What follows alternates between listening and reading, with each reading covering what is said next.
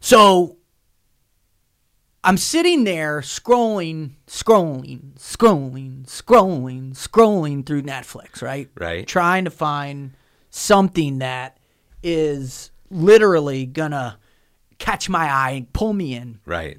And all of a sudden I see this thing and I see his face, right? I see the look in his eyes. It's a painted face, his hat that he always wore, his long hair.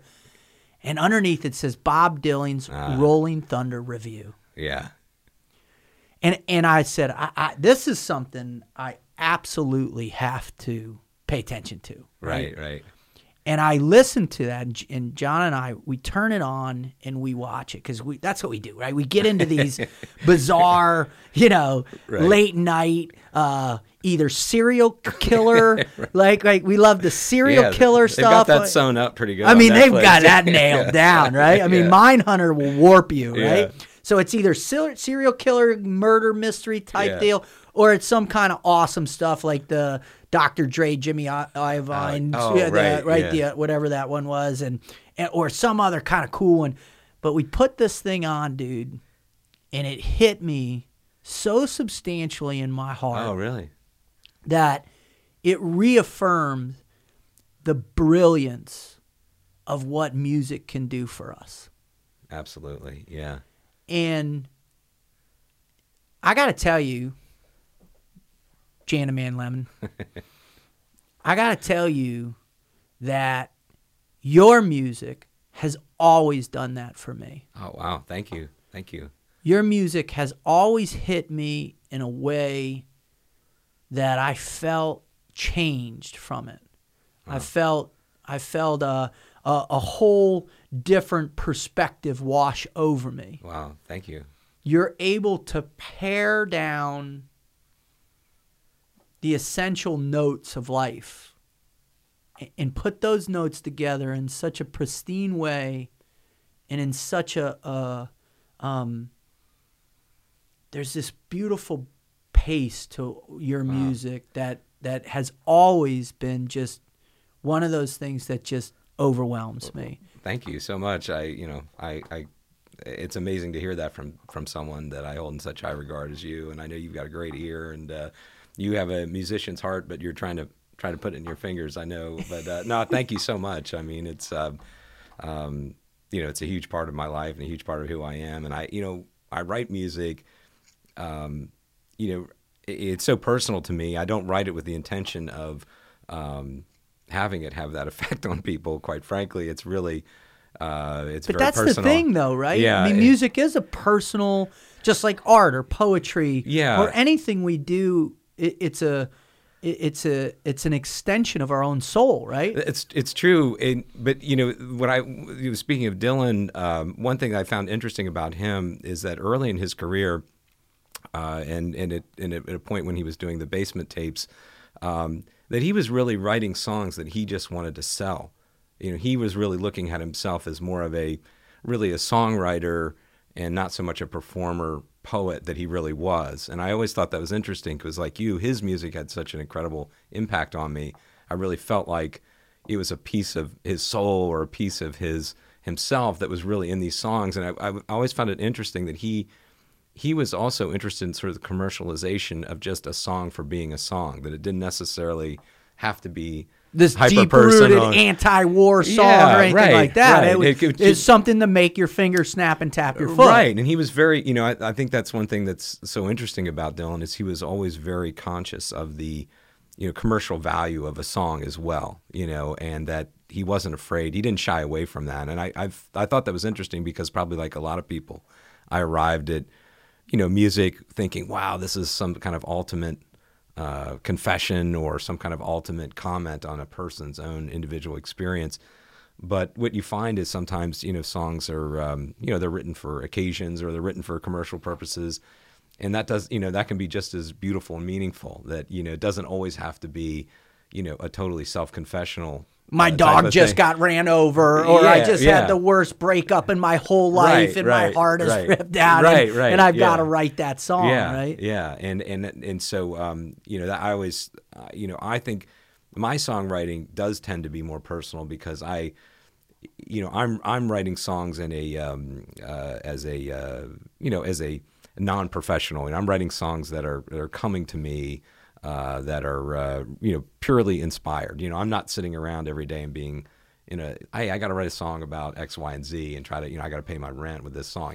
It's purely fun, or it's purely a reflection of something that I'm feeling. And what I do like to do is sometimes inhabit the consciousness or inhabit the ideas of other people and write a song through their lens.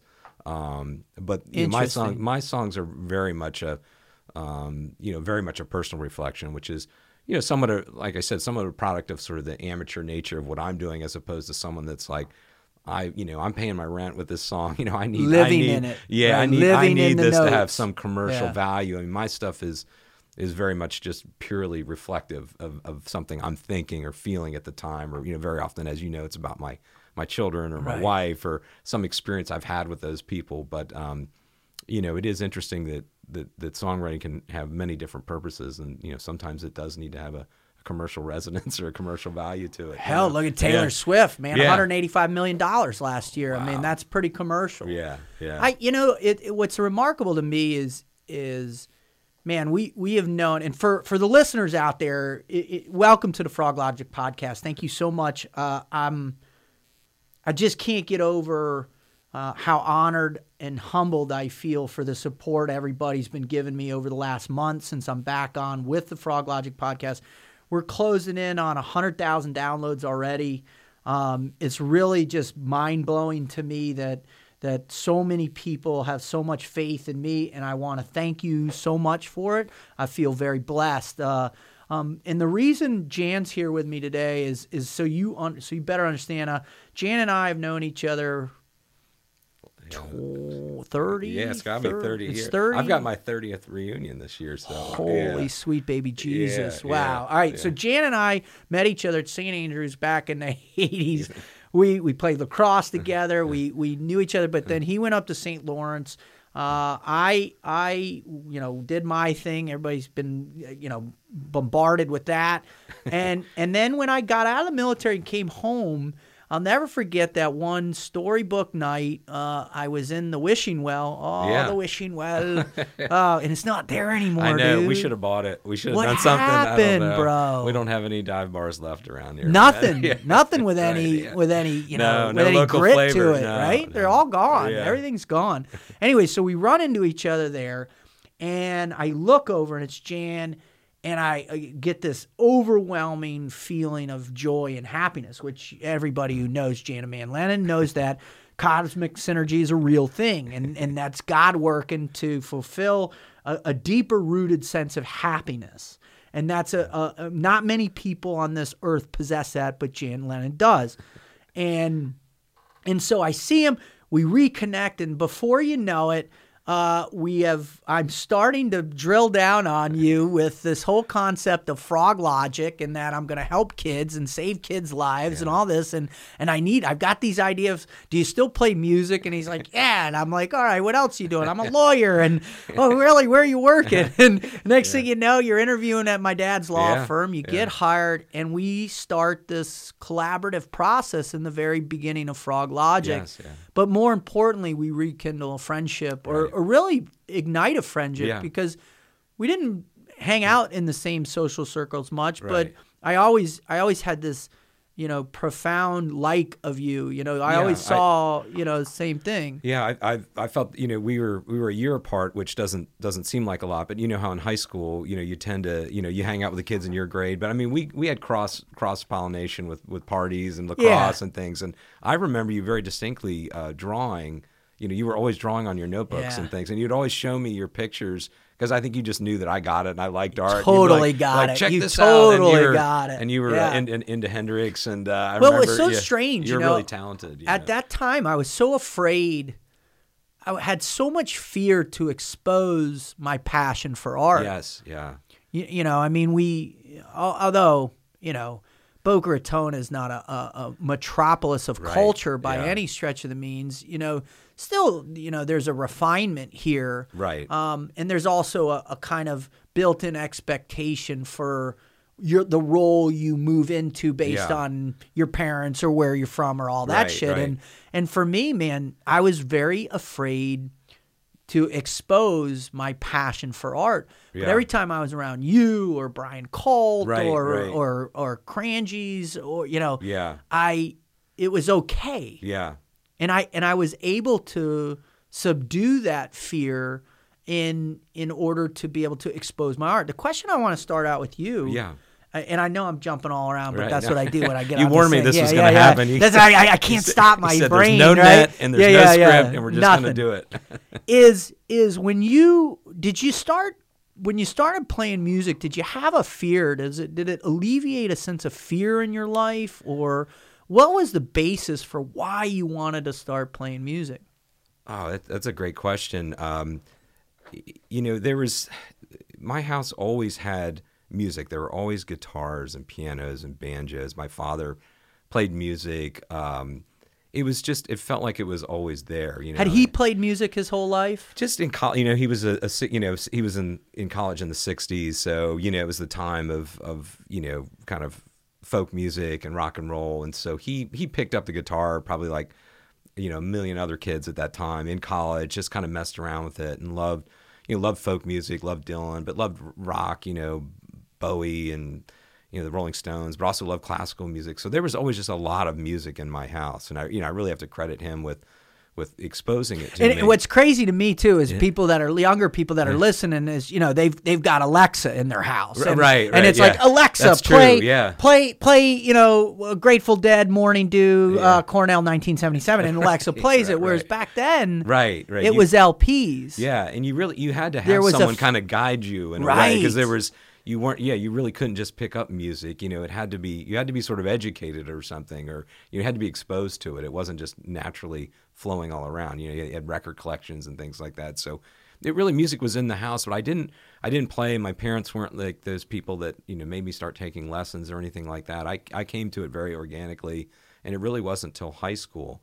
And the thing that really inspired me is my dad had some old blues records, and the way the guitar sounded. Do you remember what they were? I sure do. I remember a Mississippi John Hurt and Elmer James and other guys like Buka White, and they were playing this really interesting primitive guitar music where the guitar didn't even sound like a guitar. It sounded like percussion. It sounded like a drum, and it just had this really interesting sound. Where they'd smack the wood, or the way they'd pluck the strings. They're so strong and so aggressive the way they were playing, and of course Robert Johnson and the slide, and I that's what really captivated me. It really wasn't until Netflix documentary on that. Yes, I did see that. It was amazing, but that was really the spark. Quite frankly, it wasn't so much rock or even folk. It was when I really heard these old blues players, I thought, man, I didn't even know a guitar could sound like this, and I became really interested in playing. What's interesting to me, though, is we don't necessarily embody the Delta bluesmen of Mississippi, Alabama, or all around there. And is your headphone going in and out at all? Yeah, it's okay. I got the right channel. It feels like pretty good. Okay, I just want to make sure because I'm getting a little in and out. Anyway. Yeah. So it's not like we embody. Right. I had nothing in common with any of these. Yeah. I mean, it's pretty obvious. But what was it that you heard in their lyrics that drew you in and made you feel this deep connection to it? I guess it's that universal, maybe it's because I heard it at a time where I was, becoming a man, or becoming, maybe experiencing some kind of pain for the first time, or, your emotional development. Maybe I had to be that age to even have some kind of minimal understanding of maybe what it felt like to be to have some kind of painful experience. Not that anything I had experienced would equate to identifying directly with the song, but I don't it could have been that emotional connection. But I really think it was driven mostly by if I'm being really if I'm thinking about this and serving my memory correctly, I really think it was just the sound, the sound of what was going on, and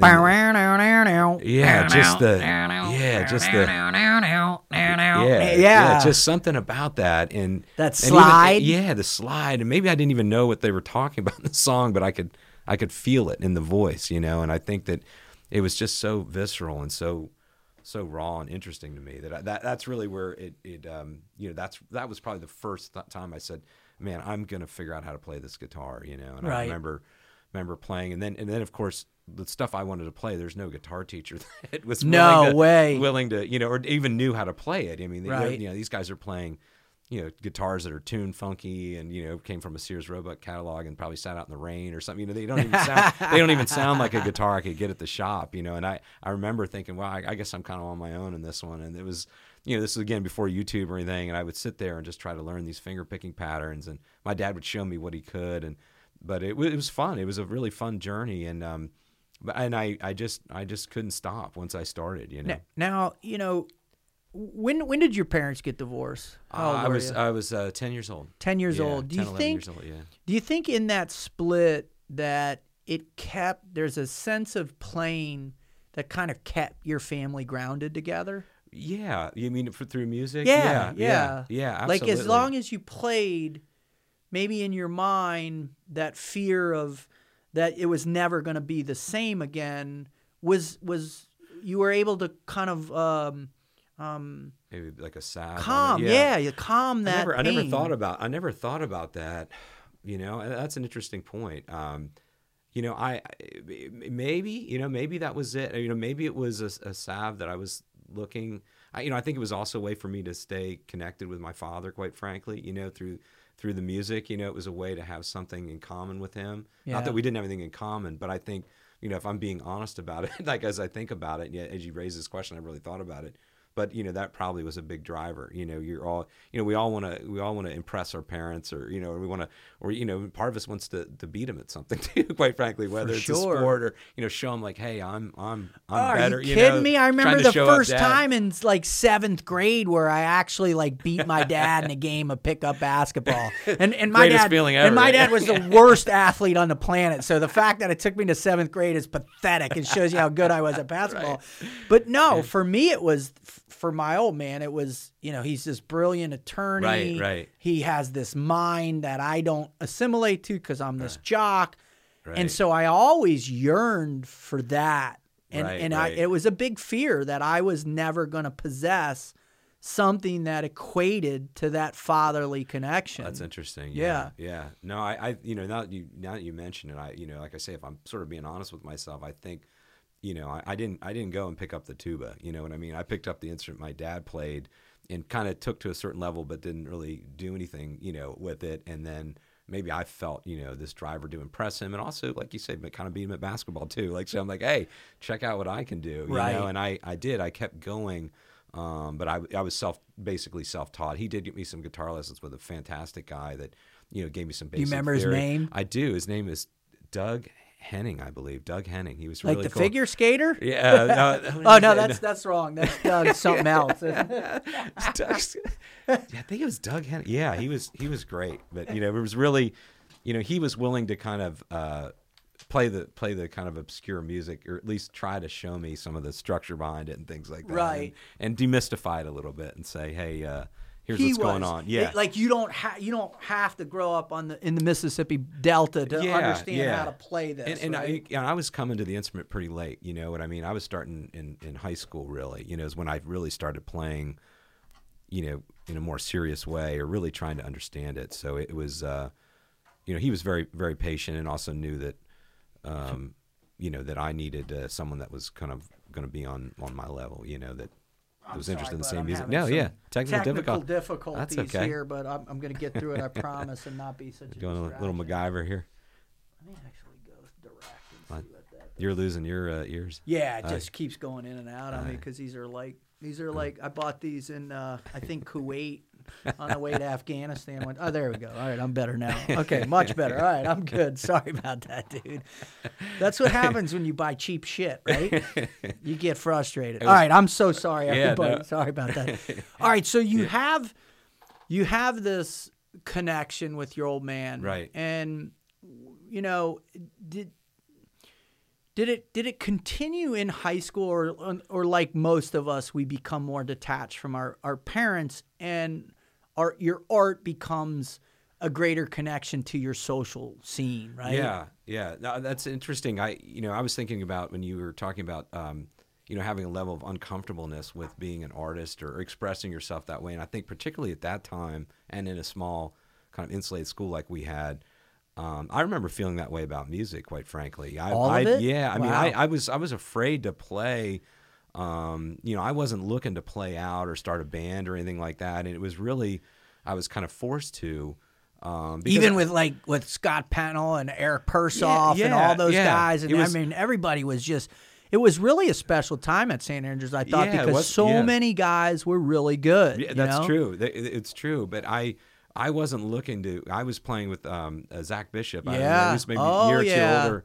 And he was great because he was, he would play with me and he was interested in the same kind of music. And he was always putting on these shows for the boarders. Like after dinner, the boarding school kids needed like entertainment. Yeah, they did. So, Zach would like play some songs. And then one day he's like, hey, why don't you play with me? We'll work out a song. And it was Amy by Pure Perry League. And then it was Ripple by the Grateful Dead. And then he would always sing the songs. And then one day... Isn't it crazy that you remember that so vividly? Yeah, no, like it was yesterday. I mean... Why so? I think it was the magic of music, like making it with another human being, hit me. It was like... Wow. It was just the fact that you could share something with somebody. What's that feel like? It's amazing. I mean, that's why people get addicted to playing, Right. Why I guess the Rolling Stones are still touring. I saw them last Holy Friday. Geez, how was that? I think like they were having the time of their life, and was did he have a cane and a walker and all that? Man, did he have in better shape than we are? Could you see like his bump where his defibrillator is in, Jumping around. It was God raining. Bless them, dude. My wife kept saying, I think he's going to slip. I think he's going to slip.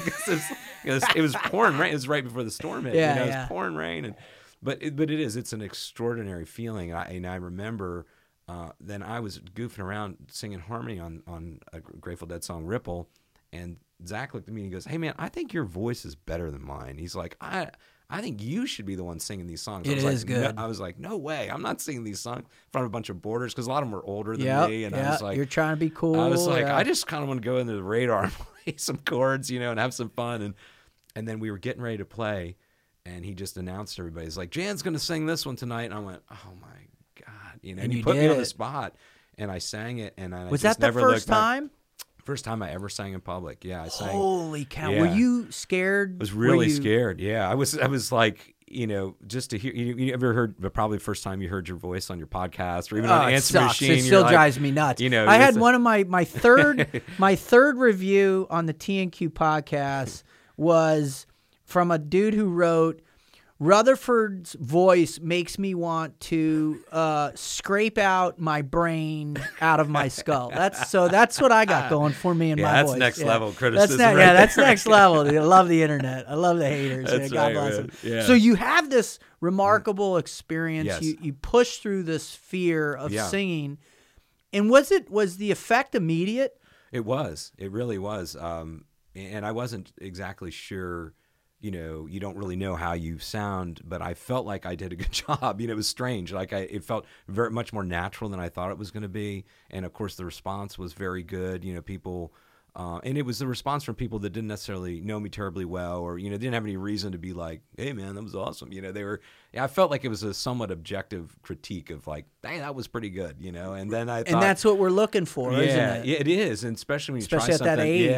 Yeah, especially at that age. And I think after that, I just started, wanting to sing more, and I just got a confidence, through music. It was like it was a small, not to be overly dramatic, but it was kind of a trial by fire. Like, I'm putting you in front of these people. It's 2 seconds before we're about ready to go on, and I'm going to say you're singing the song. And it was one of those, kind of a do or die, like in a small in the deep way, end. And when you're 15 years old, and like you said, at that particular age where I wasn't necessarily comfortable with performing, and I didn't think of myself that way. Once it happened, I was like, I just felt incredible. I just felt like an immediate connection. Would you say, because, as you know, man, you've been around Froglogic since the beginning, fear is this major component of what I try and explore within the human condition. And that at 15, we're all afraid. Yeah. I don't give a shit who you think you are. Even the captain of the football team or whatever, the prom queen, whatever, everybody's afraid. Yeah. When you look at the greater context of where you were at 15, we're all searching for these self-confidence moments where these benchmark moments, these pivots in our lives, where all of a sudden now you're like, whoa, my whole perspective just changed because I don't feel under assault in my own head all the time. Right, yeah. So did you feel like that prior to that, or were you moving along pretty comfortably, and then this just catapulted? Yeah, I think I never really struggled with like a ton of self-doubt. I don't believe, other than the normal, like, I felt a little, out of place like everybody, and in particular, at St. Andrews, where it was sort of a hyper wealthy, culture. And I wasn't really one of those kids, and so I always felt a little bit like an outsider, which is also liberating, but I never was like up at night worrying about fitting in all that much or anything like that. I always was sort of comfortable, but I definitely got a level of, like you say, confidence and sort of a self-definition in a way that I realized once I started performing music, that I just felt like a piece of the puzzle was just put in place. It was really almost like, scratching an itch or something. I know it sounds, kind of cheesy, but it really does. It felt that way, and it's why I always encourage people. I know you and I owe you a few guitar lessons. You owe me more than a few guitar lessons. And with my children, I always encourage people to, pursue art or music, because I think that all of us as humans have this capability. And you just got to be put in the right circumstances, And so now you're getting into it, right? And this is where all of this was leading for sure. Is and just so everybody knows, Jhan's also a very successful attorney. Works for is general counsel for a company called Bacchus Global. We'll talk a little bit about that in a moment. So it's not like you're yearning for some other form of success in your life. You've had this great academic career as well too, and you're very successful as an attorney and as a father. But it's these pivotal moments that come to us through art.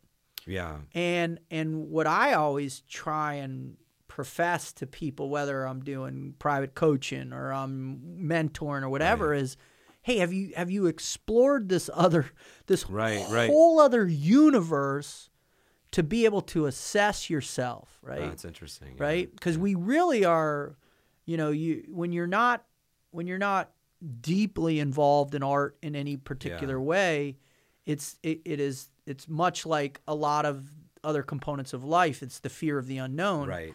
Oh, I draw stick figures. How many times did somebody say, I can play chopsticks? Yeah, if I hear that again, you're going to smash somebody in the face, right? But yet, everybody is moved by music. Right. Yeah. Most everybody can be moved by great art or architecture or being in a special place. But yet we stay so we stay so far away from it. We're so afraid to allow our minds and our experience to be captivated by the arts. Why do you think that is?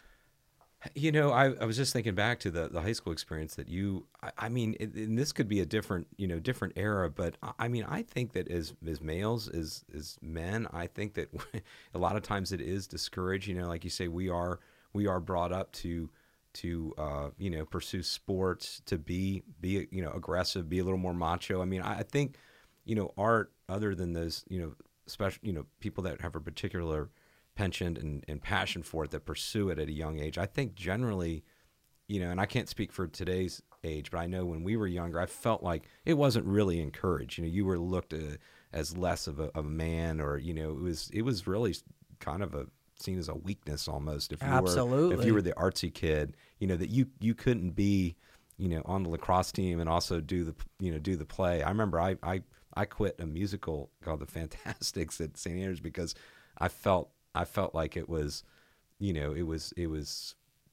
felt that I was going to be, mocked or made fun of. Did you get ostracized for that? Do you remember? I know it was all in my own head, I'm sure. But that's the point. But that's the point. Yeah, that I didn't, and I think it wasn't my type of artistic expression either.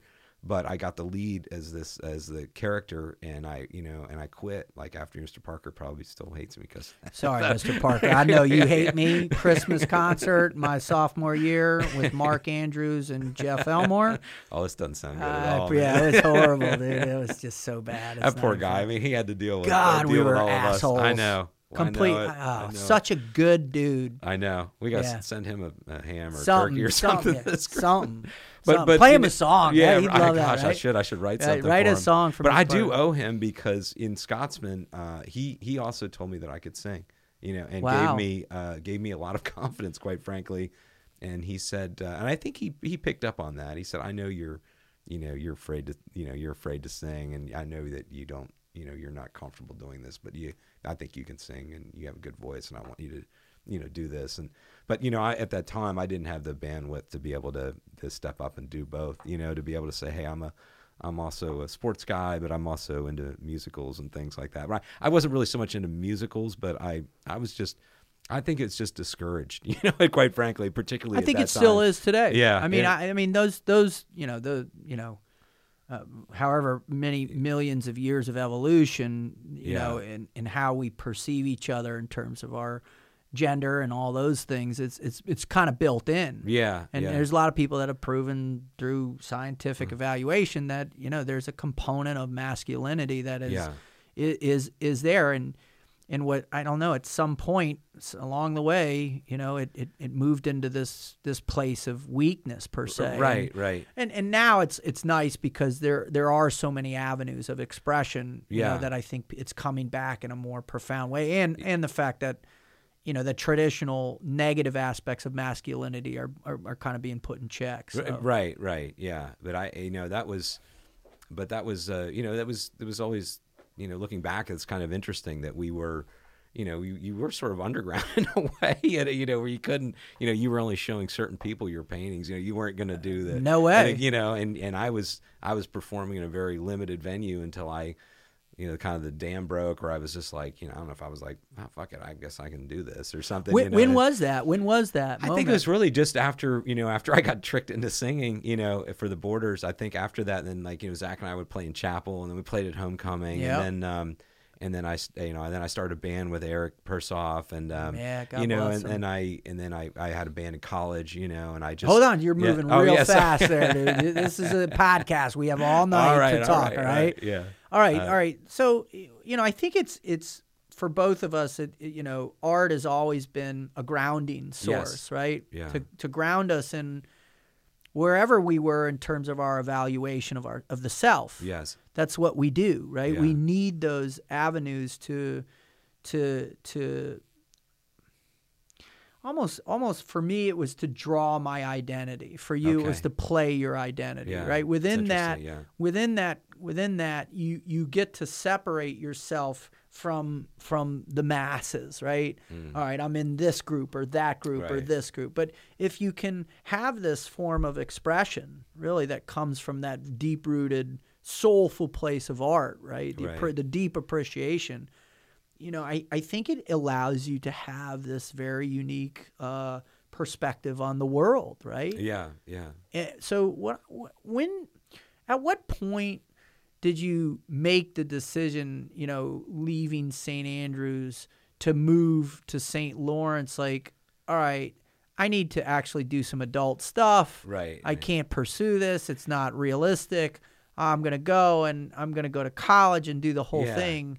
But yet it trailed along with you, didn't it? Yeah. I mean, I don't know what, maybe I was too afraid. Maybe I still am too afraid, but I never thought of pursuing music commercially, really. Never once. No, not really. I mean, I always, and I always had this idea that I wish more people heard my music, not for my own purposes, but sometimes you'll have a song that you love. It's some obscure, weird song, and I'm like, man, maybe one of my songs could be song. Holy Jesus, right? And I always think that maybe something I wrote would resonate or connect with someone. Like I have, maybe songs that I've heard from people that are, maybe they're not particularly famous or anything, but they mean so much to me. And not that I'm not like being arrogant of God, but maybe there's a connection with something that I've said that somebody would enjoy. So I think I've thought about that. I wish there was a way to kind of, maybe if I had, some kind of commercial outlet where I could, promote the music more. But as a kid, I always felt like I wanted to do something else. I didn't ever want to pursue music commercially. I never. I think I always wanted. I was always sort of longing for a more traditional, kind of Ozzy and Harriet type of existence, really in my mind. That was always because driven. of what you saw with your parents and all that? Maybe. Yeah, maybe. And maybe it was partly that, and just partly I'm an only child and my folks were divorced, and I always wanted a family. I always wanted like children. I always wanted to, what would it feel like to have brothers and sisters?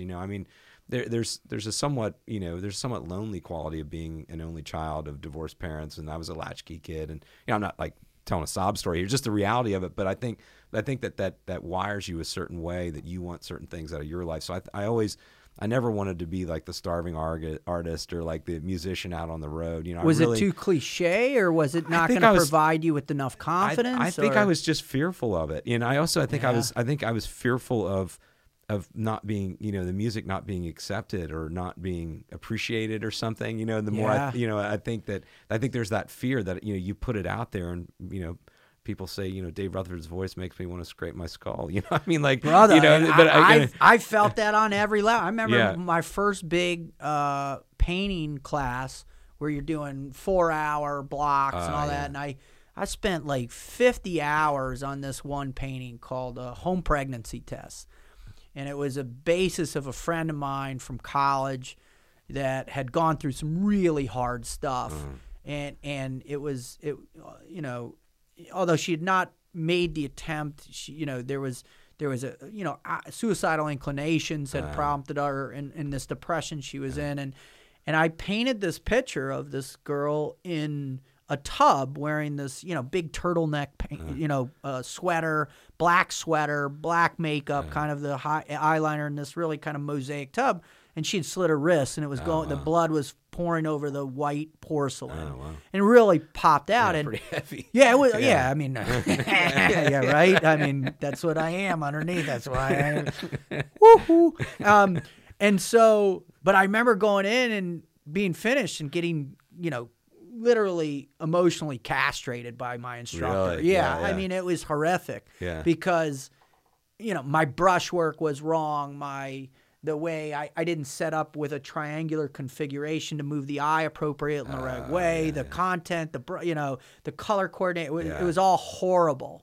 Yeah. And then I was, I looked at her and I said, "You go, fuck yourself." Yeah. And I walk out, and that was my intro to my really the stopping point for me, where it was like, man, this is not supposed to be like that. Your art shouldn't be like that. I shouldn't have to feel that. Unfortunately, in the real world, your art is evaluated at that level. Right. Particularly if you're pursuing it for commercial purposes. Totally.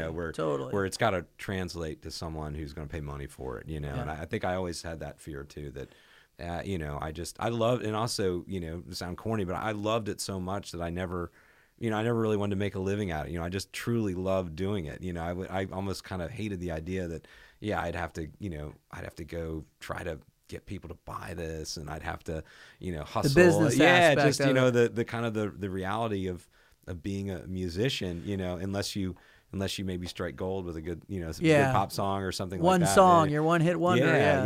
And what's interesting is you had the integrity to know that, right? And that you wanted to keep this beautiful aspect of your life, really the grounding force of your life, protected as you moved on in your development in pursuit of that Ozzy and Harriet dream. Yeah. I mean, I've always had a pragmatism to me, where that's for sure. Where I try to always, and it doesn't always work, but I've always tried to be realistic about things, and I just knew I loved music. I loved playing it. I never want to stop playing it, but I don't necessarily want to make a living doing this, and I just, you could call it fear, you could call it pragmatism, but I did have this vision for my life that didn't really have me as a touring musician or trying to do something like that, and not that I would have been good enough anyway, but I didn't even give it a shot. Hold on, let's talk about your band at St. Lawrence, because I mean, Jeff Doyle out there would say Ann Hall, he could have made $50 million off you. I don't know about Mark and the rest of them, but I think for sure. I think he's still got some CDs of ours he's trying to sell. Oh no, dude, I have one. When we first started working together, he gave me one. So tell me about that when you got to St. Lawrence, because it's not an easy school. You're bogging down, but yet did you seek out your social life through music, or how'd you do that? How'd you make that adjustment? I have an incredible story about this. This is. Let me sit back and enjoy this. Holy cow! I think because the characters involved, but this is kind of really cool. So I'm thinking about going to St. Lawrence, and I go up and visit Brendan Quinn, who was attending there, and I'm not kidding. I go to a party at a fraternity in the basement, and I'm listening to the music they're playing. It's late nights, after hours. This is like after everybody's gone home, and they have some secret kegs on tap. Yeah. And I'm listening to the music, man, and it is a tape that Eric Persoff and I made in high school of Grateful Dead covers. My all acoustic. God! And I'm not, and I grabbed the guy that's behind the bar. I'm like, "Where did you get this tape? How do you have this?" He's like, "I don't know. We always listen to this. It's our late night kind of come down." Like, are you kidding me? And I'm sitting there, and I was like frantic. I'm like, I'm just going around. I don't know anybody there. And I'm like, man, where did you get this tape? This is me. Yeah, that's and everybody's me like, man, right whatever, there. man, Yeah. And it was this really, strange, surreal moment. And then I finally kind of unearthed it that somebody had, traded. It had somehow traded its way through like kind of a indirect circle of people that I, wasn't really connected to, but everybody loved this tape because it was all acoustic. It was just Eric and I were actually in my living room, and we did we played like 20 Grateful Dead songs, but all stripped down. Yeah. And we arranged them, and Eric was a genius and a tragic demise, and it was amazing. And once I just heard that, and I sat there, listening to this music. Can I just interject right now just to talk about Eric? Because I had a big discussion recently about him. Oh, really? And why do you think so many kids meet that fate? Why do you think so many kids get to the place where they make the wrong decisions and they're just troubled? It's that, I think a lot of it is your biology at that age, that indestructibility, the same, that feeling that, nothing bad can happen to you. You just, let's face it, you're just, you're so stupid in a lot of ways at that age. No, that, you are. All the risks, think about all the risks that you've taken. Ridiculous. And on a whole nother level. I mean, you made kind of a career out of taking risk. And then, I did a lot of stupid stuff that I'm just so lucky to be alive. And, and Eric just, his number came up. Anyone, you or I could have been killed in high school with the stupid drinking and driving and all the dumb things we did. And he just, he just drew that unlucky card, man. It was just such a tragedy. I mean, one of the probably, the true genius that I've never met anybody like him. Neither have I. I've never met an actual artistic genius like Eric. I mean, he was like a Mozart level. Just next level. Just jaw-droppingly. Talent, plugged into something that I couldn't even understand. But he was always very supportive and encouraging me too. He was so gracious. Yeah, he was. Interesting chapter. Thanks for it. But so you're in this basement. Your song comes on. You're like, "Holy sweet baby Jesus, this is me." Is that the moment where you're like, "All right, this is where I belong," or was it kind of fortuitous? About it? It was kind of funny because I thought, man, these guys, I mean, they're listening to my music. This is so strange. I'm obviously going to be jam band. Yeah, like this. I could be at home at this place because it's very far away in upstate New York, and I just thought it was the coolest place ever. It was just very beautiful. It's tucked away in the middle of the Adirondacks. It was just it was so different than South Florida. I was like, man, I really want to be here, be a part of it. And it wasn't until I got there and met some guys, Let me ask you this: because I remember you talk a lot about those trips you'd go on with your dad, and you'd be outside and in the woods and stuff like that. And did it give you that kind of vibe? And yeah, absolutely. Yeah, it did. There was a homeness to it. It was. It was. I just got my daughter off to college, and I kept trying to tell her that you'll have a feeling when you find the place. I was like, I know this sounds, hokey, but I was like, you will get a vibe. Nothing you sounds hokey, bro. So, when I say it sounds fucking hokey. When you say it sounds awesome, bro. Well, thank you. But we looked at like 10 schools. She's like, Dad, I'm not feeling it. I'm not feeling it. I said, it'll come, but then in my mind I was like, maybe it's not. Maybe I was just drinking some beer and I heard my tape and I thought this was the greatest place on earth. It's like, I have no idea, and but she did. She kept coming back to Tulane. She's like, I just kind of felt vibey there, and I said, I know it sounds crazy, but that, that can be a good enough reason, provided it, meets whatever other standards you're looking for. Well, it's crazy, you go to a certain place, and if you feel an acceptance, right, through that connectivity, and you call it the cosmic synergy of life, right, where energies meet up and you feel the feeling, right, and a lot of that is particular about the type of team that you can be a part of, right, your social scene, and how your ability to be able to feel good in a place and then be able to relate to other people because you feel good. Right. And so that place was really it for you, right? Yeah, it did. It had a really great connection just upon, I got that kind of hokey, vibey feeling. And, looking back, it probably was, driven a lot by that, feeling of hearing my music being played without me even attending there yet. And I just had a great, just a great feeling about it. That's cool, man. Yeah. That's cool. All right. Before we go on, I just got to interrupt real quick and do my public service. And I've got these wonderful, beautiful sponsors in my life. Cool. One of the things, Jhan, that I don't know if you feel, but, at 47, I'm starting to forget some stuff. Now, I like to dream big about the fact that it most likely has to do with the fact that I'm 47. And has nothing to do with all the blasts that I've been near, all the concussions from football, or all the fights I've been knocked out in. I'm perfectly. I thought you were the one knocking people No, out. bro, that's a myth, dude. I am not the tough guy out there. I was the drunk idiot who got knocked out from the sucker punch. That was me, hands down. Right. Absolutely, hands down. It changed a little bit different when I got into teams. It changed a little bit different there. Your technique got a little better. I learned how to fight a little bit, but before that, no. Well, anyway, so it's so funny, man.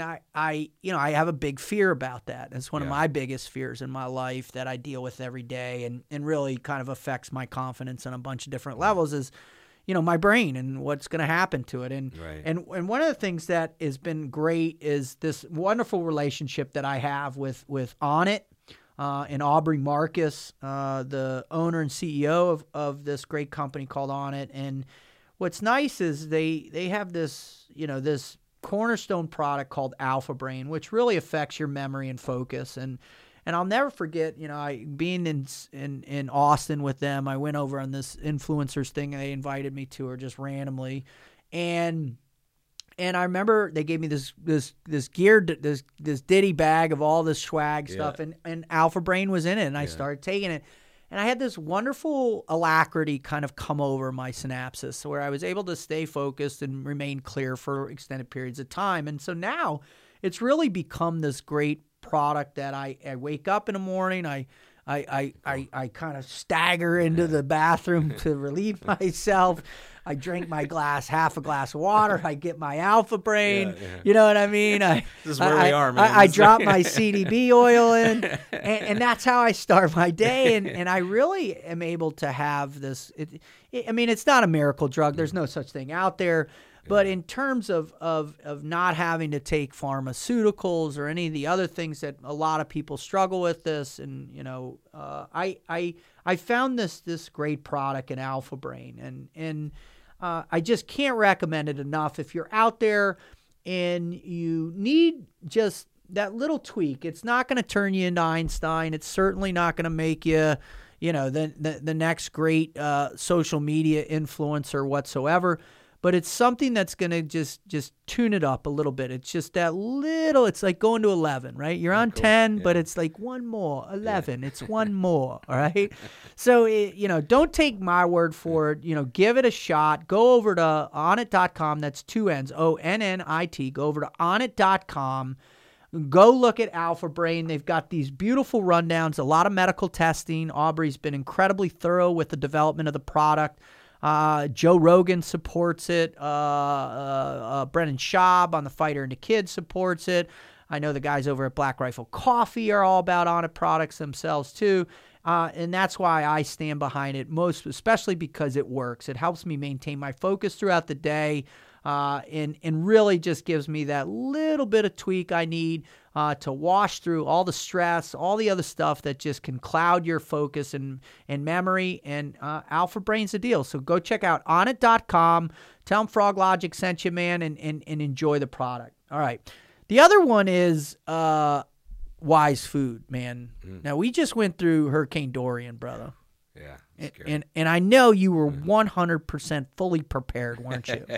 If that had been a Cat 5, you were 100% fully prepared, right? I knew strings on the guitar, and that was about it. And and a case of Budweiser, right? Or you're drinking the hard wife. cider, yeah. You know the my Bud wife. Light, yeah, a case of Bud Light. Right? Oh, that's so gorgeous. Can we get them sponsoring this? Yeah. That'd be awesome, dude. Bud Light, if you're interested. We wouldn't be able to get her out of the studio. She'd be the new grip that did all the filming and all that. I'd be like, Amy, you got it. No, this doesn't work. My wife under the bus, right? We love Amy though. So, anyways, listen. This is no joke. I mean, I literally going through that was petrifying. Yeah. Again, another monumental fear for my family, for my friends, for everybody that lived on the coast, and for anybody who's paying any attention.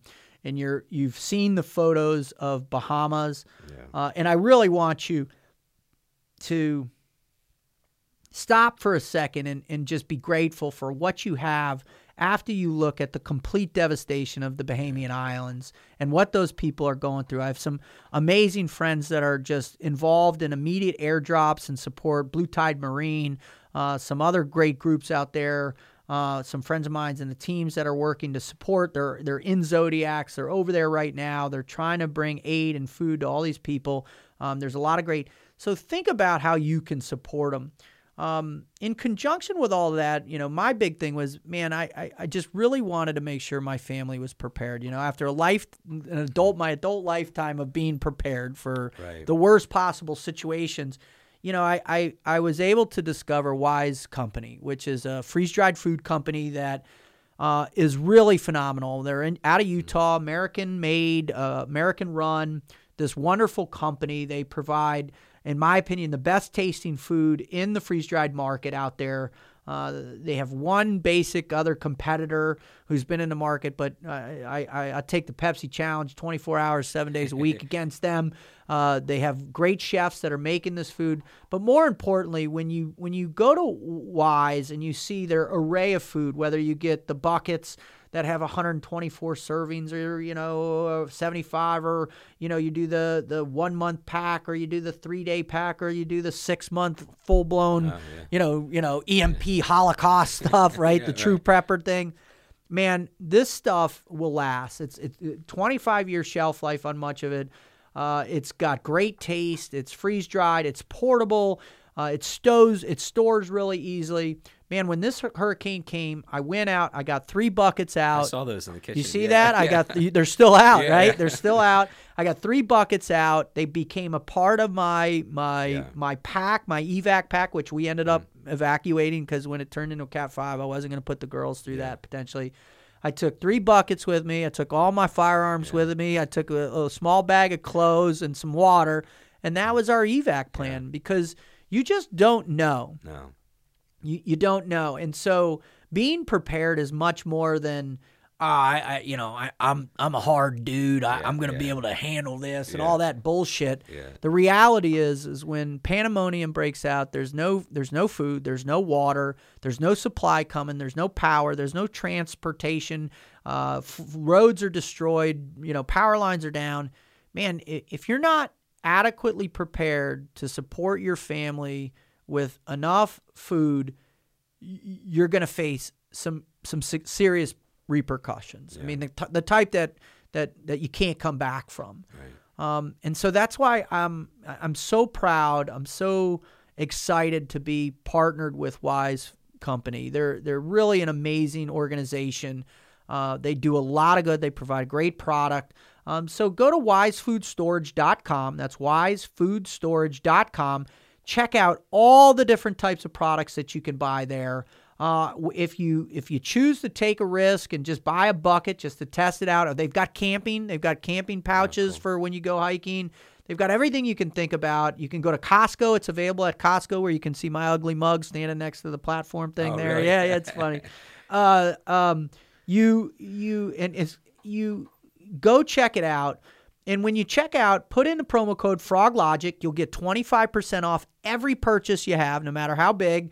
100% free shipping, all that, and you get a 90-day guaranteed full money back if you're not happy with your product. All right, I stand firmly by it. It's the product that I believe that when I'm in that situation that I can take care of my family.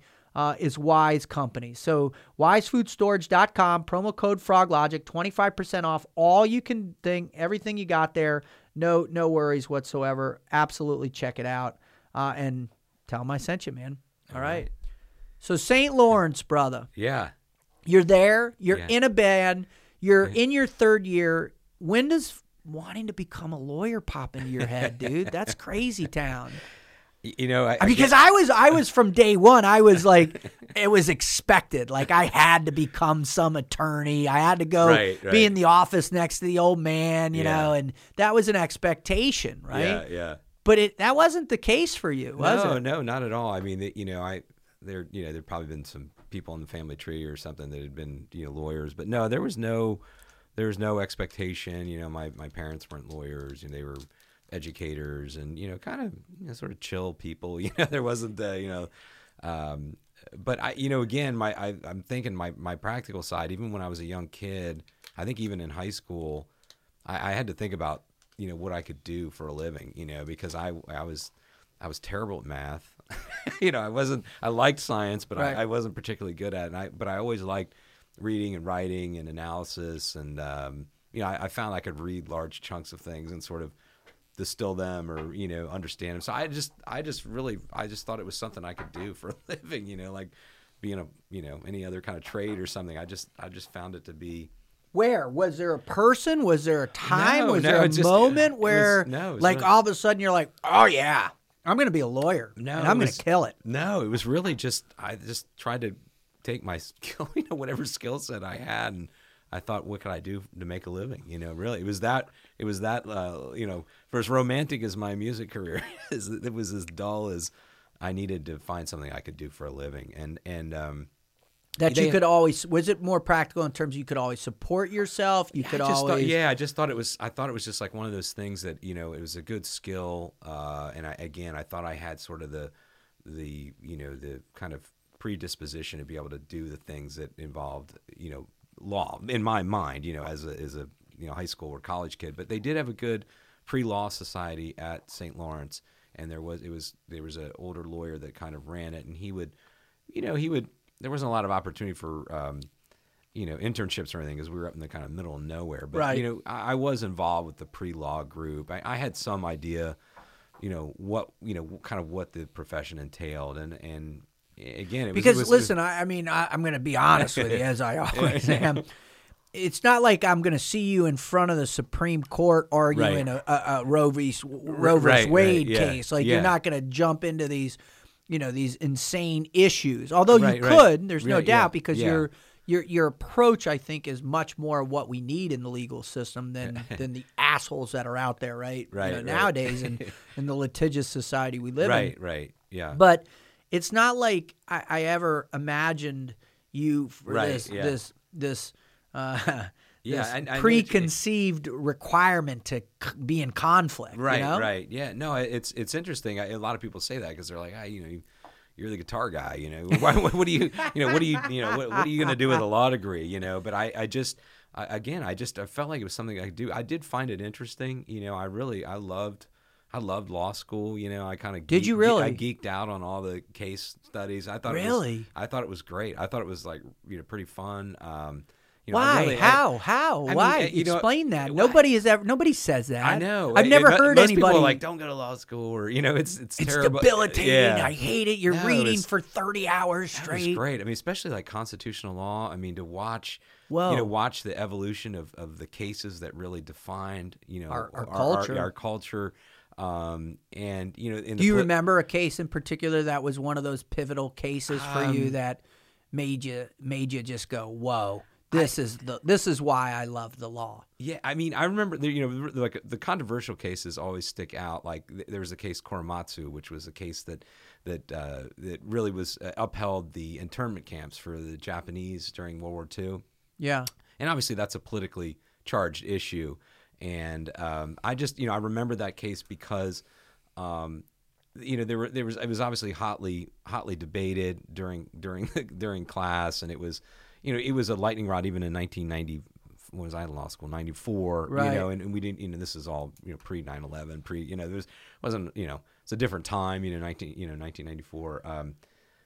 But I remember that case. I remember there's this concept called the Commerce Clause, which was used as a pretext to basically for the federal government to regulate everything. And I remember it was always a good answer, like on a test. Like if one of the choices was, how is the court able to do this? And it'd be like, you're like, Commerce Clause, man. Like it was like our kind of go-to. And, so I just thought it was really interesting, and I thought that. What was it? Because a lot of people, I come from a nauseating family of lawyers. I mean, there's 17 lawyers in my family, right? And my direct first uncles. It's not too late, man. We can get you into law school. Screw that, dude. Screw that. The latest one is there's a bunch of people online saying, when are you going to go get a doctorate in psychology and all that? And I'm saying, never. You got the doctorate in hard knocks. Yeah, exactly. I've studied the human condition and in the human condition. In real time. Yeah. So a lot of people look at the law. At least I always did, my perception of law. Although my dad wasn't a trial attorney, he was estate planning. Yeah. But I always looked at it as it was this beautiful dissection of possibilities, right? Yeah, that's a great way to describe it. The person that's the most clever in reassembling the possibilities to better advocate for their stance is going to win, and there's a winner and a loser, right? And that's what I love about that. By its nature, the legal system is about competition. Yeah. But I always my grandfather, my mom's father, was a trial attorney for forever, right? Yeah. And so there was always this sense of make an argument, right? That's what he would say to us. Yeah. Make an argument, but make it a good argument. Right. But as I watched my dad and run his firm, I realized there's a million different types of law. Right.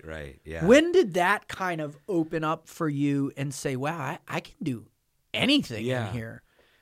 My first experience, when I got out of law school was doing trial work, was doing, partly because I had gotten an internship and I had gotten a job offer contingent. It was a law firm called O'Connor and Grace. They were in Boston.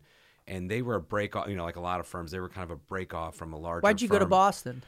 I went to Boston. I had my now wife, but my girlfriend in college, when she was my girlfriend, I was 2,000 miles from home. So a lot of Thanksgiving, she'd always, drag me to Boston, or not really drag me, but I spent a lot of time in Boston. And Beautiful city, I just loved it. I just loved the city. And man. And I was at a time where the winters didn't bother me, but that got old, as I got older. But, I just loved that city. And I just, it was kind of like the, St. Lawrence experience. When I got to Boston, I was like, this place is cool. Yeah.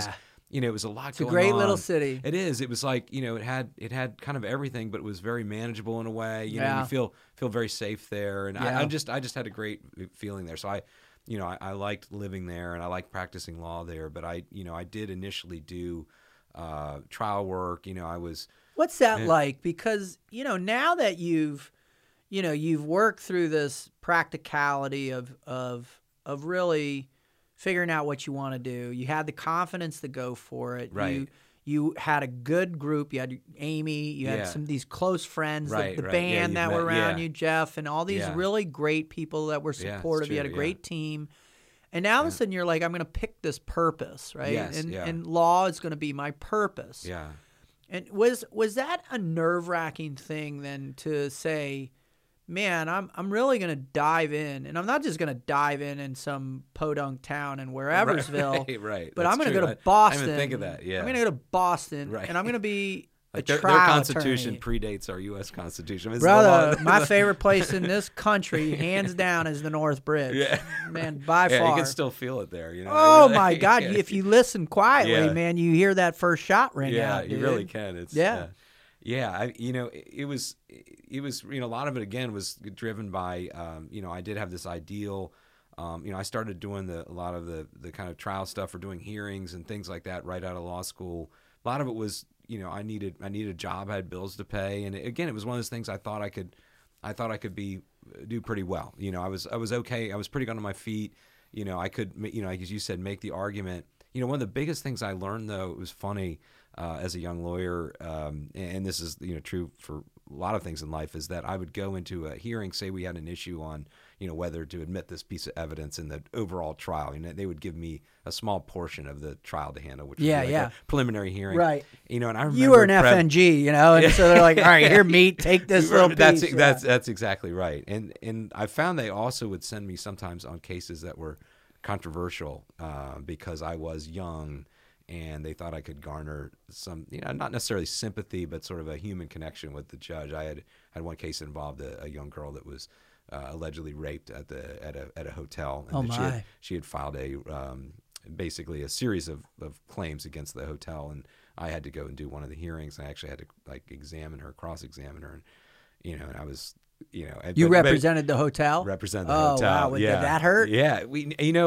It was interesting. That's when you really become very focused on the facts and the evidence of a case, because there was as much evidence that this didn't happen as there was that it did happen, and so you really just have to kind of, it sounds like a, typical lawyer cop out or whatever, but I don't think there's such a thing. After 47 years of living with a lawyer, I don't think that way, I mean, there are, we've seen it now. We live in this crazy age where you're condemned before any evidence is ever even presented, just on hearsay or someone's post on Instagram. Right. And so the due process, I mean, the one thing that just is outlandish to me are these red flag laws that are popping up, or people being condemned for hate speech because it makes people feel uncomfortable, or it's just where I think, never before have these core foundations of due process been under attack like they are now. Yeah. And so you're sitting there and you're realizing that you're living in this system that really is the governing body of society. Was that ominous to you? Well, it was. I mean, I think you always appreciate it, as a lawyer. Quite frankly, I think people do. There is a lot of ceremony that goes into becoming a lawyer. Where you're sworn in, you take these oaths, and and a portion of the bar exam has an ethics commission. I mean, if it's done right, there are a lot of really great things about practicing law, and I think the gravity. I think most people that do pass the bar and become lawyers, I think you do feel this sense of responsibility to the law. You're part of the judicial branch. They tell you, they said, hey man, you're no different. You're part of a piece of our government now. You know? And you're legitimately. You can't be an asshole all the time. Of course that gets broken, but I mean there is this feeling. They do a good job of sort of imparting this on you. Like, look, you represent something bigger than yourself, just a guy. You're. Did you feel that weight? I did. Yeah. I really did. I did too. I remember I took 2 oaths. Right. I took the oath of joining the Navy, right? Yeah. Promised to protect and defend the Constitution against foreign and domestic. I mean, that's heavy. Like I'm holy shit! Right. I'm this burnout hippie, college dropout taking this oath. Like, whoa, this is big, right? Yeah. And then my next one was when I became a corpsman and a medic, the combat medic. And I took the Hippocratic oath. Oh, that's right. I shall not induce greater harm to my patient. All I mean, really heavy stuff. Right. And as a component of purpose, I think one big challenge we face in life is that we don't have enough oaths. Right. They're not enough oaths. We randomly select the oaths that we want to attach ourselves to morally. Right. And that alleviates ourselves from being held to some grander sense of purpose. Yeah. Is that what you appreciated so much about what you were getting into? I did. I mean, that was definitely a component to it. I think there is a sort of a romance, to this, wow, I'm going to be a lawyer. I'm going to be doing something. You can do Abe Lincoln shit. Yeah, I mean, I wasn't, like you say, I wasn't looking to do, I wasn't somebody that was like, all right, I'm going to work for this nonprofit and I'm going to, do this, that, and the other. I mean, I was a pragmatist. I wanted a job. I had bills to pay. I had student loans to pay. Like, I was looking at this as a job, but there was also this component to it, where I did feel like I was involved in something, bigger than myself. I was involved with a profession, that had some kind of significance and that and consequence. Consequence, yeah. I mean, yeah, you always have that hanging over your head too. You make something. If you make a mistake in a regular job, you just get yelled at. If you make a mistake as a lawyer, you get bar sanctions and malpractice. There's always, or you send someone to jail. Right. Oh, I mean, I remember we had this guy on TNQ podcast. His name was Kwame Anjanou, and he was sent to death row on the coerced testimony from a 12-year-old boy by the Philadelphia police, and was incarcerated for 27 years of his life. Oh, and he was innocent. And his brother and his brother's best friend did 35 years. Right?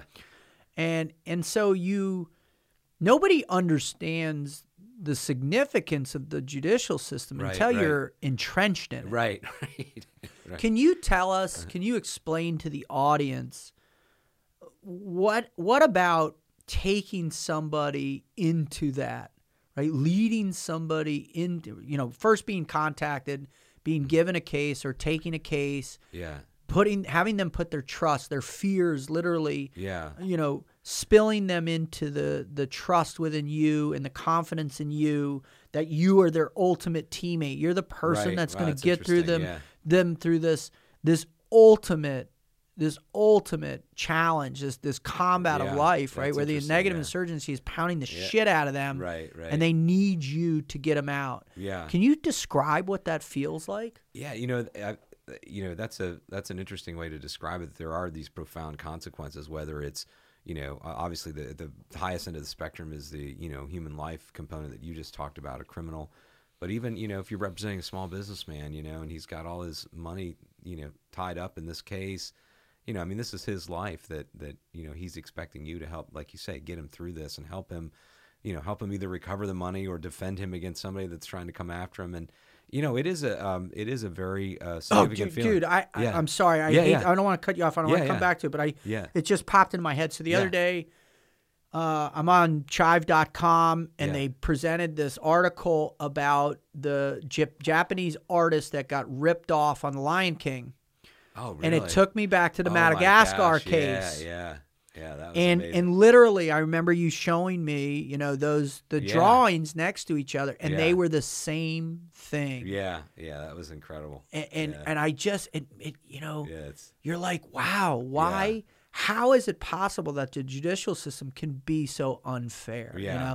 But please continue on this process of what it's like to hold a person's confidence in the legal system, which is very much like holding a person's confidence on the battlefield, right? The consequences are severe. Yeah, no, you're absolutely right, and I think that the stakes to the person that you're representing are always very high. Like I say, whether it's it's a criminal matter or business, one of the realities that I'm sure before you were deployed and you're doing your debriefing or where you're getting your instructions, is a reality that that you have to tell your client, just like I'm sure your superiors told you that, hey, there's things can go wrong. There's maybe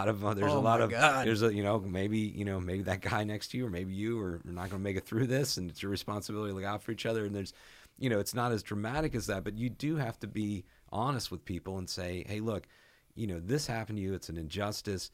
We're going to try to put it into this little script and these players that we have, which is our judicial system. We're going to do what we can, and we're putting our best arguments in there. But there is always this risk of this could all go to hell, or this is not going to work out the way you think. People are not going to, maybe they're not going to believe you. Maybe the judge isn't going to give a damn. Maybe they don't. Yeah. And you do you remember the first time that happened to you? What I remember my first hearing wasn't so much. I learned where things can go very, very wrong in in very quickly.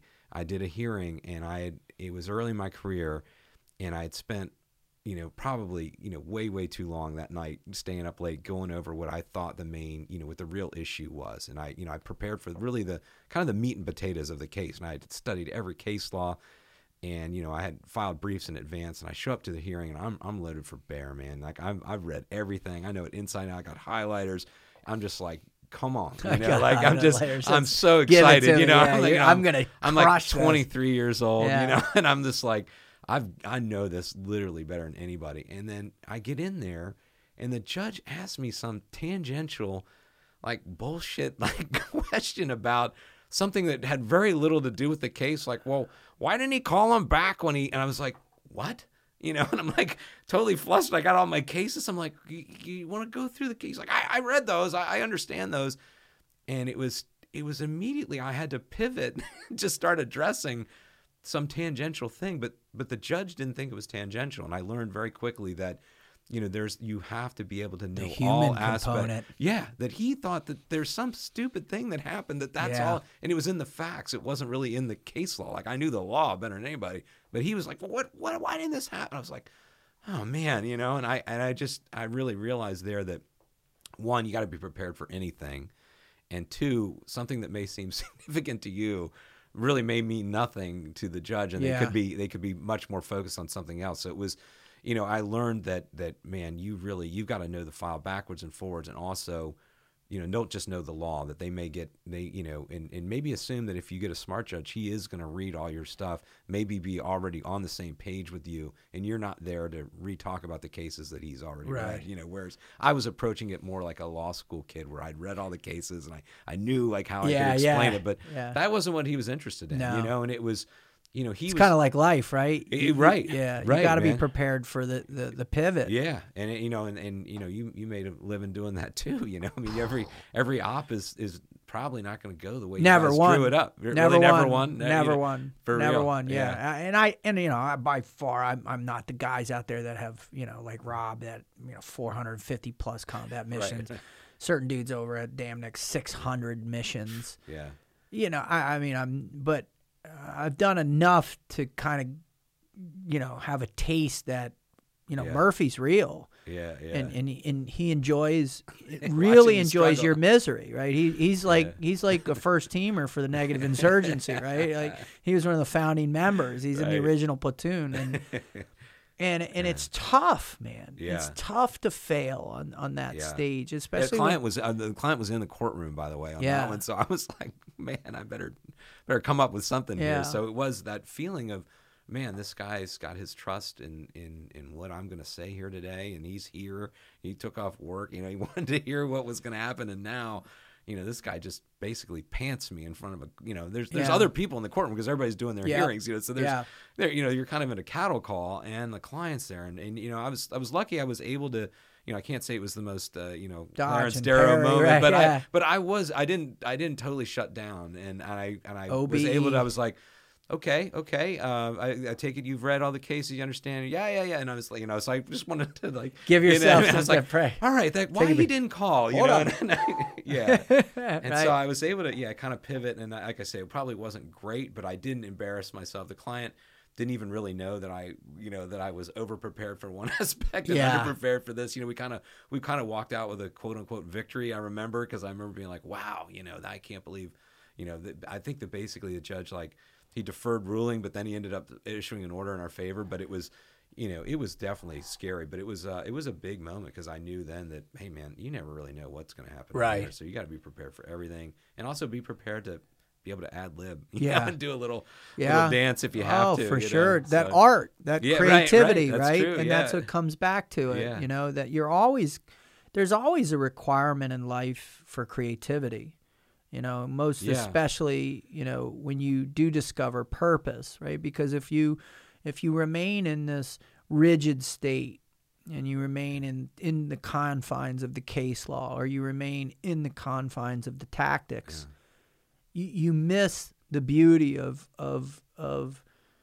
that true freedom that's expressed in great creativity, right? And that's what I thought of it like that. And that's what art does for us. That's what music does for us. It allows us to feel the that's why I love jazz as much as I do. You know, it's so funny. I destroy the girls with it. And, you know, just the other day, I did a big documentary coming out on Miles Davis. Oh, cool. Just beautiful. And you know, I put him on and they're like, turn it off. And, you know, and the Seed the other day was like, you know, can't we listen to something that has lyrics to it, you know, that has singing? And I'm like, no, this is jazz, man. It's free flowing. It's exciting. It's just, they're just playing. And they're like, you know, they're giving that dead stare, and I'm like, all right. I heard a funny jazz joke with the other. Actually, it's not that funny. It was on the. I think it was on The Simpsons. But they said, "Oh, we got to go to this place. They've taught this chimpanzee how to play trumpet." And Homer's like, "Oh, was he any good?" And the guy goes, "I don't know. He only plays jazz." Totally, dude. That's totally, man. And anybody can play jazz. That's so awesome, man. You tell that to a jazz musician. Yeah, I know. I had the incredible opportunity. I working with the Red Sox, I got to meet Tony La Russa and be kind of friends with him. And he does this. He has this wonderful pet. They save stray dogs out in Oakland area. I mean, big facilities, unbelievable. And anyways, he puts on this big event every year, and I got to meet Christian McBride, who's a world class stand up bass player, and man, we started talking jazz at dinner the night before, and I pretty not well read, but I know enough to talk about it. And he's like, "Man, are you talking jazz to me right now?" And he's got his hat on the side. And he's like, "Are you talking jazz to me right now?" And I was like, That's what we're doing. And the dude had played with everybody. You name it. He had played with every person that you'd ever imagine that was alive in his lifetime to play. He'd played with him. I mean, he's a 7-time Grammy Award winning, jazz musician. And the way it was interesting, the way he described it is it's freedom. There's a freedom to it. Yeah. And I think there's always, in anything that you find purpose in, you need to have a freedom in it. Yeah. And the one thing I want to now ask you about is, you had this practicality, but yet you had rooted in this beautiful evaluation of music and art, right, through your whole life. And it always kept you rooted in that cosmic synergy we laugh about. And now you discovered this great purpose in the law. Yes. But you'd mentioned this desire for the Ozzy and Harriet moment. Yeah. And so as you round this corner and you decide to move back down to Florida to be near your mom, I assume, and to get out of the cold, right? Definitely. And then it was the moment, like with you and Amy, let's have a family. Yeah. And you have these 3 beautiful children. Oh, thanks. and I can't even tell you some of the greatest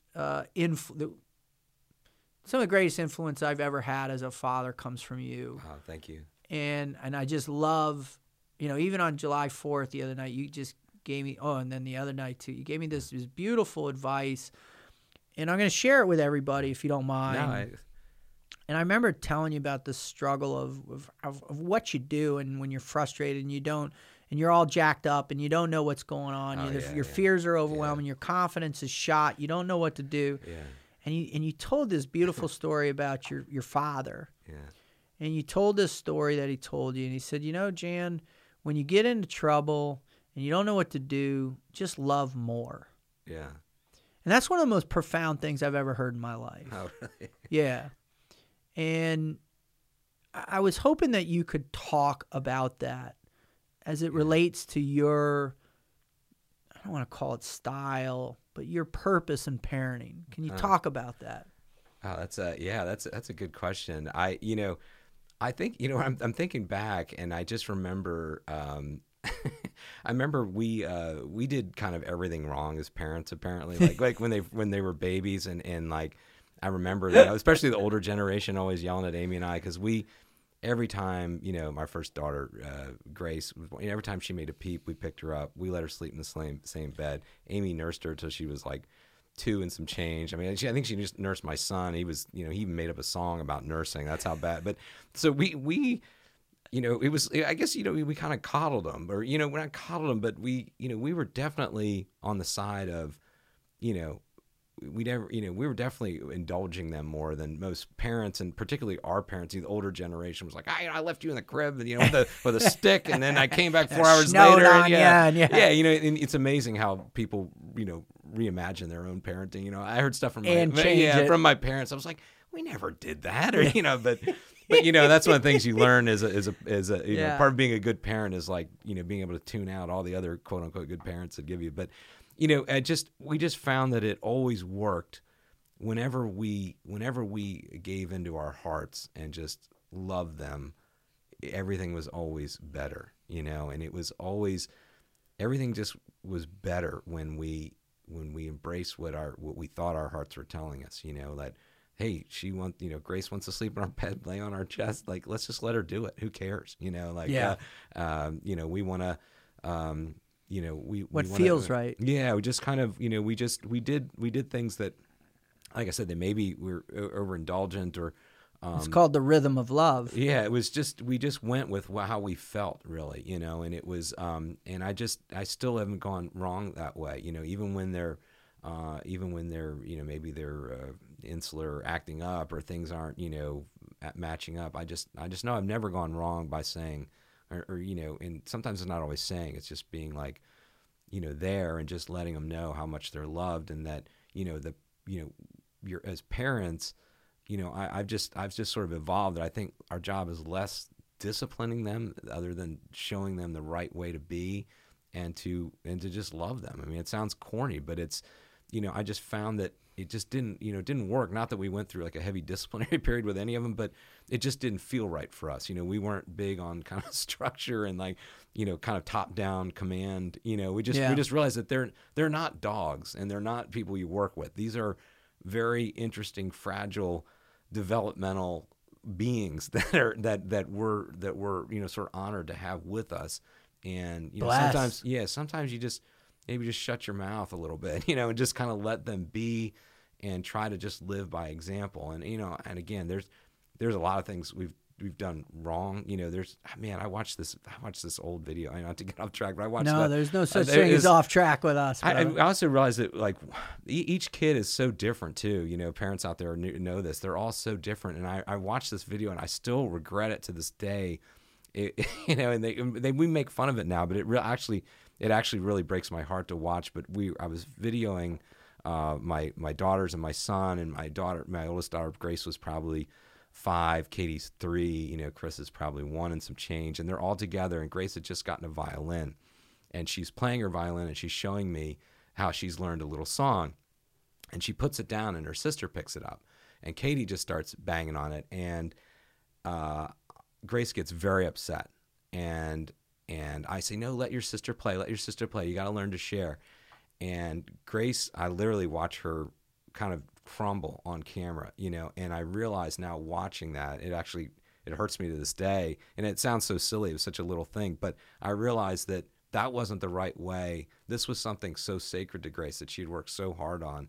And just to let her sister kind of like bang on this violin, right. I realized that wasn't the right thing for Grace. Like I could do that with Chris, it would have been a better life lesson. I wasn't factoring in how Grace's personality is what I'm saying. I was doing kind of a one size fits all, like you got to teach your kids to share, but that wasn't the place to do it. This was something special that she had worked on. This violin was sacred to her, and the fact that I just let her sister knock it around, really, you watch the video, it's hard to watch, because I watch her spirit just get broken.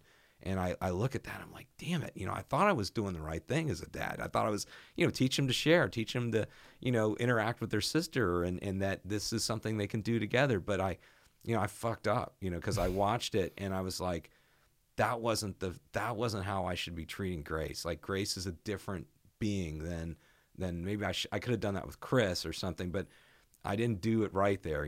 I just, and it haunts me, and I wonder how many other moments like that aren't on video where maybe I made bad choices or I thought I was doing the right thing. And that's part of being a parent. We're kind of all bumbling through this together. But I realize, and I always tell new parents this, that there's not a one size fits all, when you're educating your children and trying to show them the right way or discipline them or whatever it is. Like you've got to you got to customize your discipline, for your each life kid, lesson. That right? that we're kind of taught to be like, we have these like maxims, like sharing is good, and which is true, but you got to watch how you dole these out and how they're administered. And I tell parents that now, that like, hey, just be mindful of the being.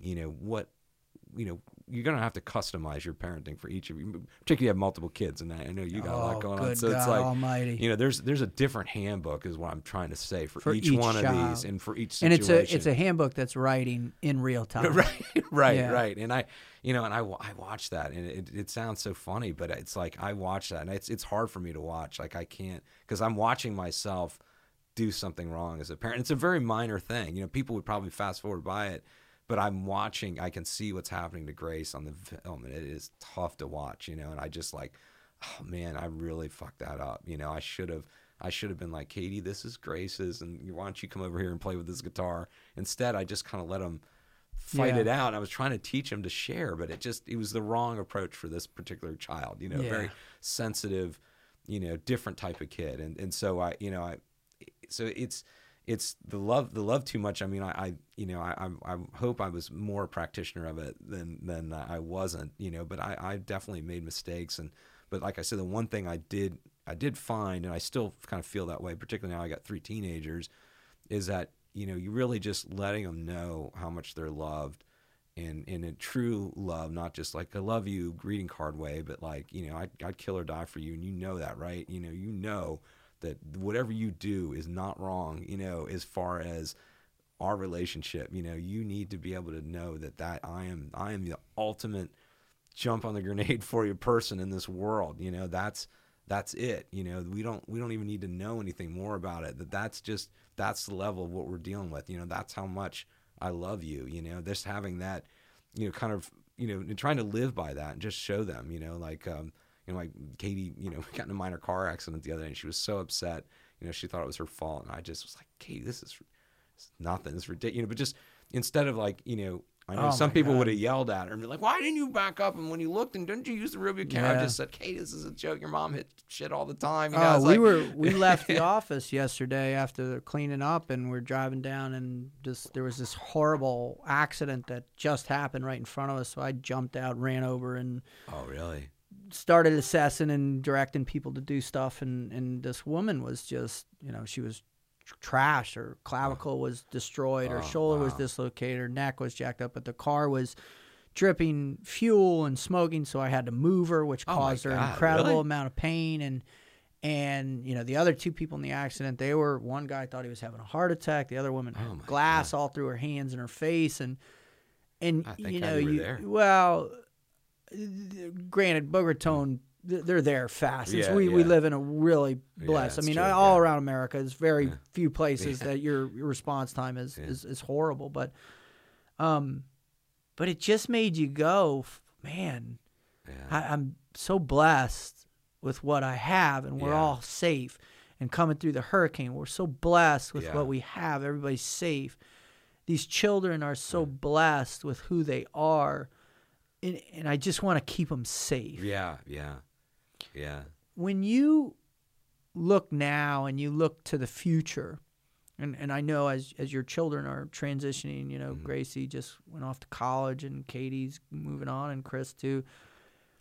Is your way you look at your purpose as a father, is it changed? Is it evolving, or is it still rooted in the same kind of creative cosmic synergy that it's always been? I think it's it's funny. It feels like it stays the same. I mean, I feel like I still feel this tremendous like sense of duty and purpose. Even though my daughter's at college, but I feel like now I'm more of an advisor. Last night she was doing some literature homework, and she was cool enough to call me and bounce some ideas off of me. So I just your role changes. My other 2 are teens, and they're high school, and there's a lot of things I miss about those, it's kind of salad days that you're in right now with them, just climbing on you and going, hey, we're going to the beach, and everybody gets in the car and goes. Now it's like, trying to orchestrate somebody to do something with you. It gets harder and harder the older they get. But but there's another cool chapter, I'm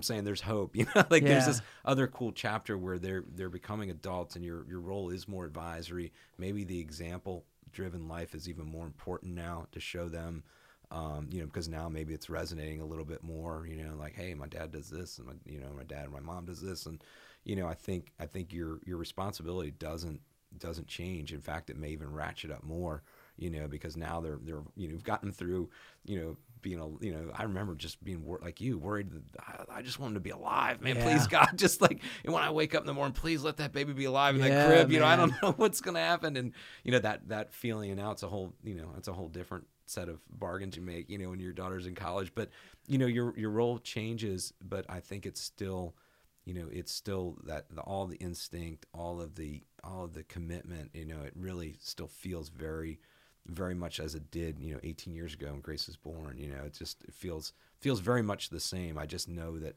I've got to start accepting my role is different. My role now is, I think, more advisor and more continue to try to lead an example driven life where I'm trying to show, and it's, and also, being comfortable with also sharing your fuck ups, quite frankly. I mean, it's like Amy always gets mad at me. She's like, the stories you tell our kids about your life. And I was like, look, I just want them to know, like, you can make mistakes, and that's the way it is. And also, those things happen, and you need to move on. Judgment.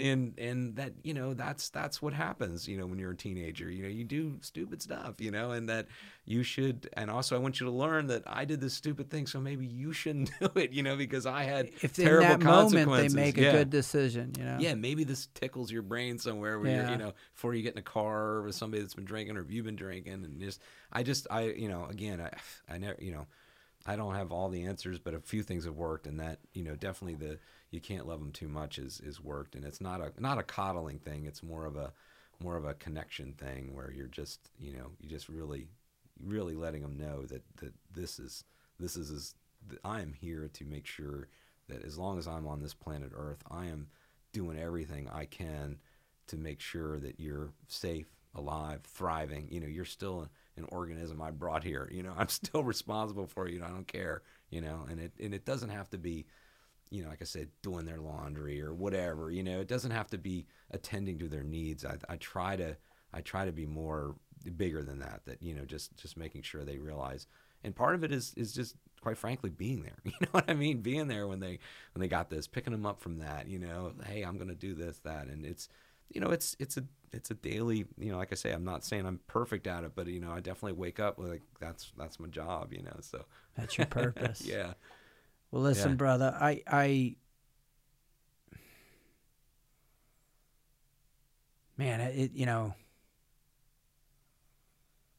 when you think about the magnitude of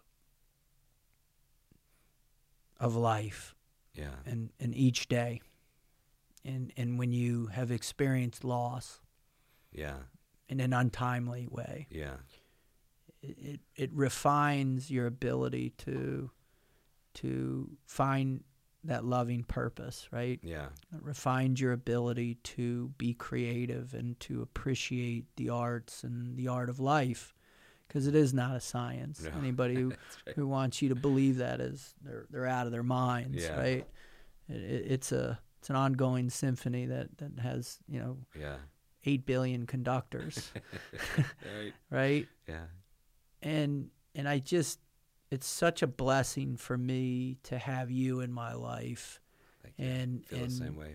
And I think the listeners who are paying attention, hopefully you hear this and you understand, and you can hear what the underlying message is behind Jhan and who he is and what he's trying to tell you, because I certainly have, and it has changed my entire perception of my existence, and I'm just beyond blessed to have you as one of my best friends. And thank you. I just think feel the same way, bud. Yeah, I know all my listeners would absolutely. You're gonna put me on the spot here, right? Cut my head off if I didn't ask. It's right behind you. And if you could, my brother, I would love it if you could play one of those songs that you talked about. Those songs that that come from the heart and come from that cosmic synergy in your soul. And if you could close us out with that, man, that'd be a real blessing. No, I'd be honored. Yeah, these are songs that they're so personal. Nobody hears them other than you and me and maybe a few others, but that's okay, right? Yeah, it is. Ladies and gentlemen, Jhan Lennon. I didn't really think about what I was going to play, but well, yeah, you were fooling around with the song earlier, so I played this song. It's called Gracie Girl. I wrote this when my daughter couldn't sleep. She was 11 days old, and it was that period where you're not sure if they're going to make it or what's going on or how come I'm not sleeping. But here goes.